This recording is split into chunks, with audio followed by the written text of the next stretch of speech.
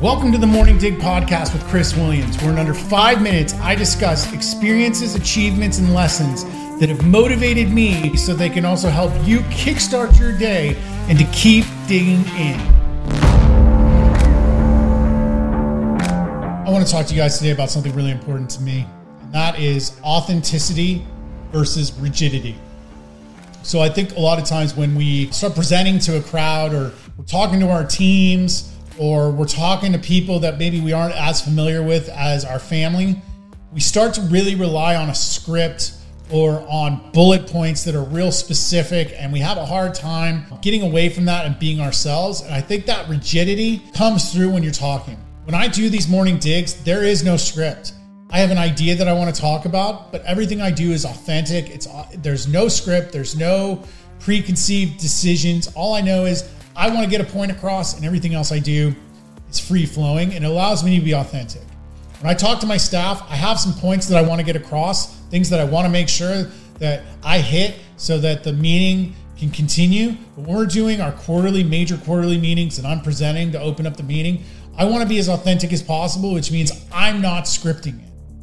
I'm allowing questions, and I'm allowing their reactions and their personalities tell me if I'm hitting the mark or if I need to make some changes.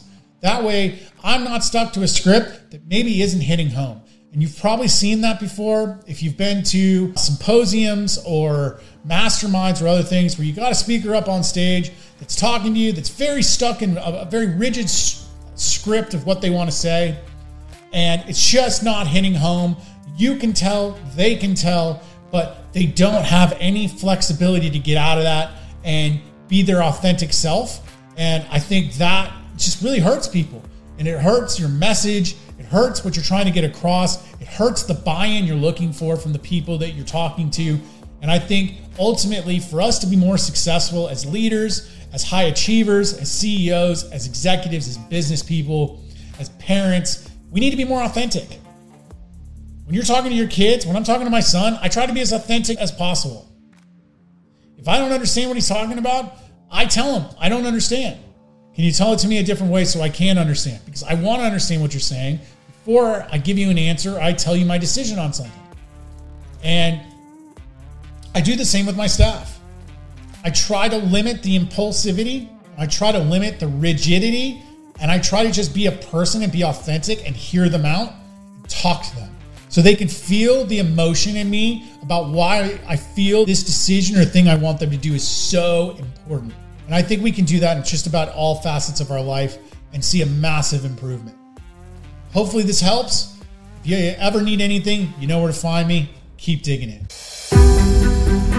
Thank you for taking the time today to experience the Morning Dig podcast. Whether you're a first-time listener or long-time listener, I hope that this has given you value, that you found the time to share this with friends so that you keep inspiring and rising the tides for all. If you haven't yet, take a moment to check the description below and follow me on my social media accounts for daily motivation, education, inspiration that I hope continues to provide value for years to come. As always, my goal is value. So if this provides value, continue sharing with others, keep digging in.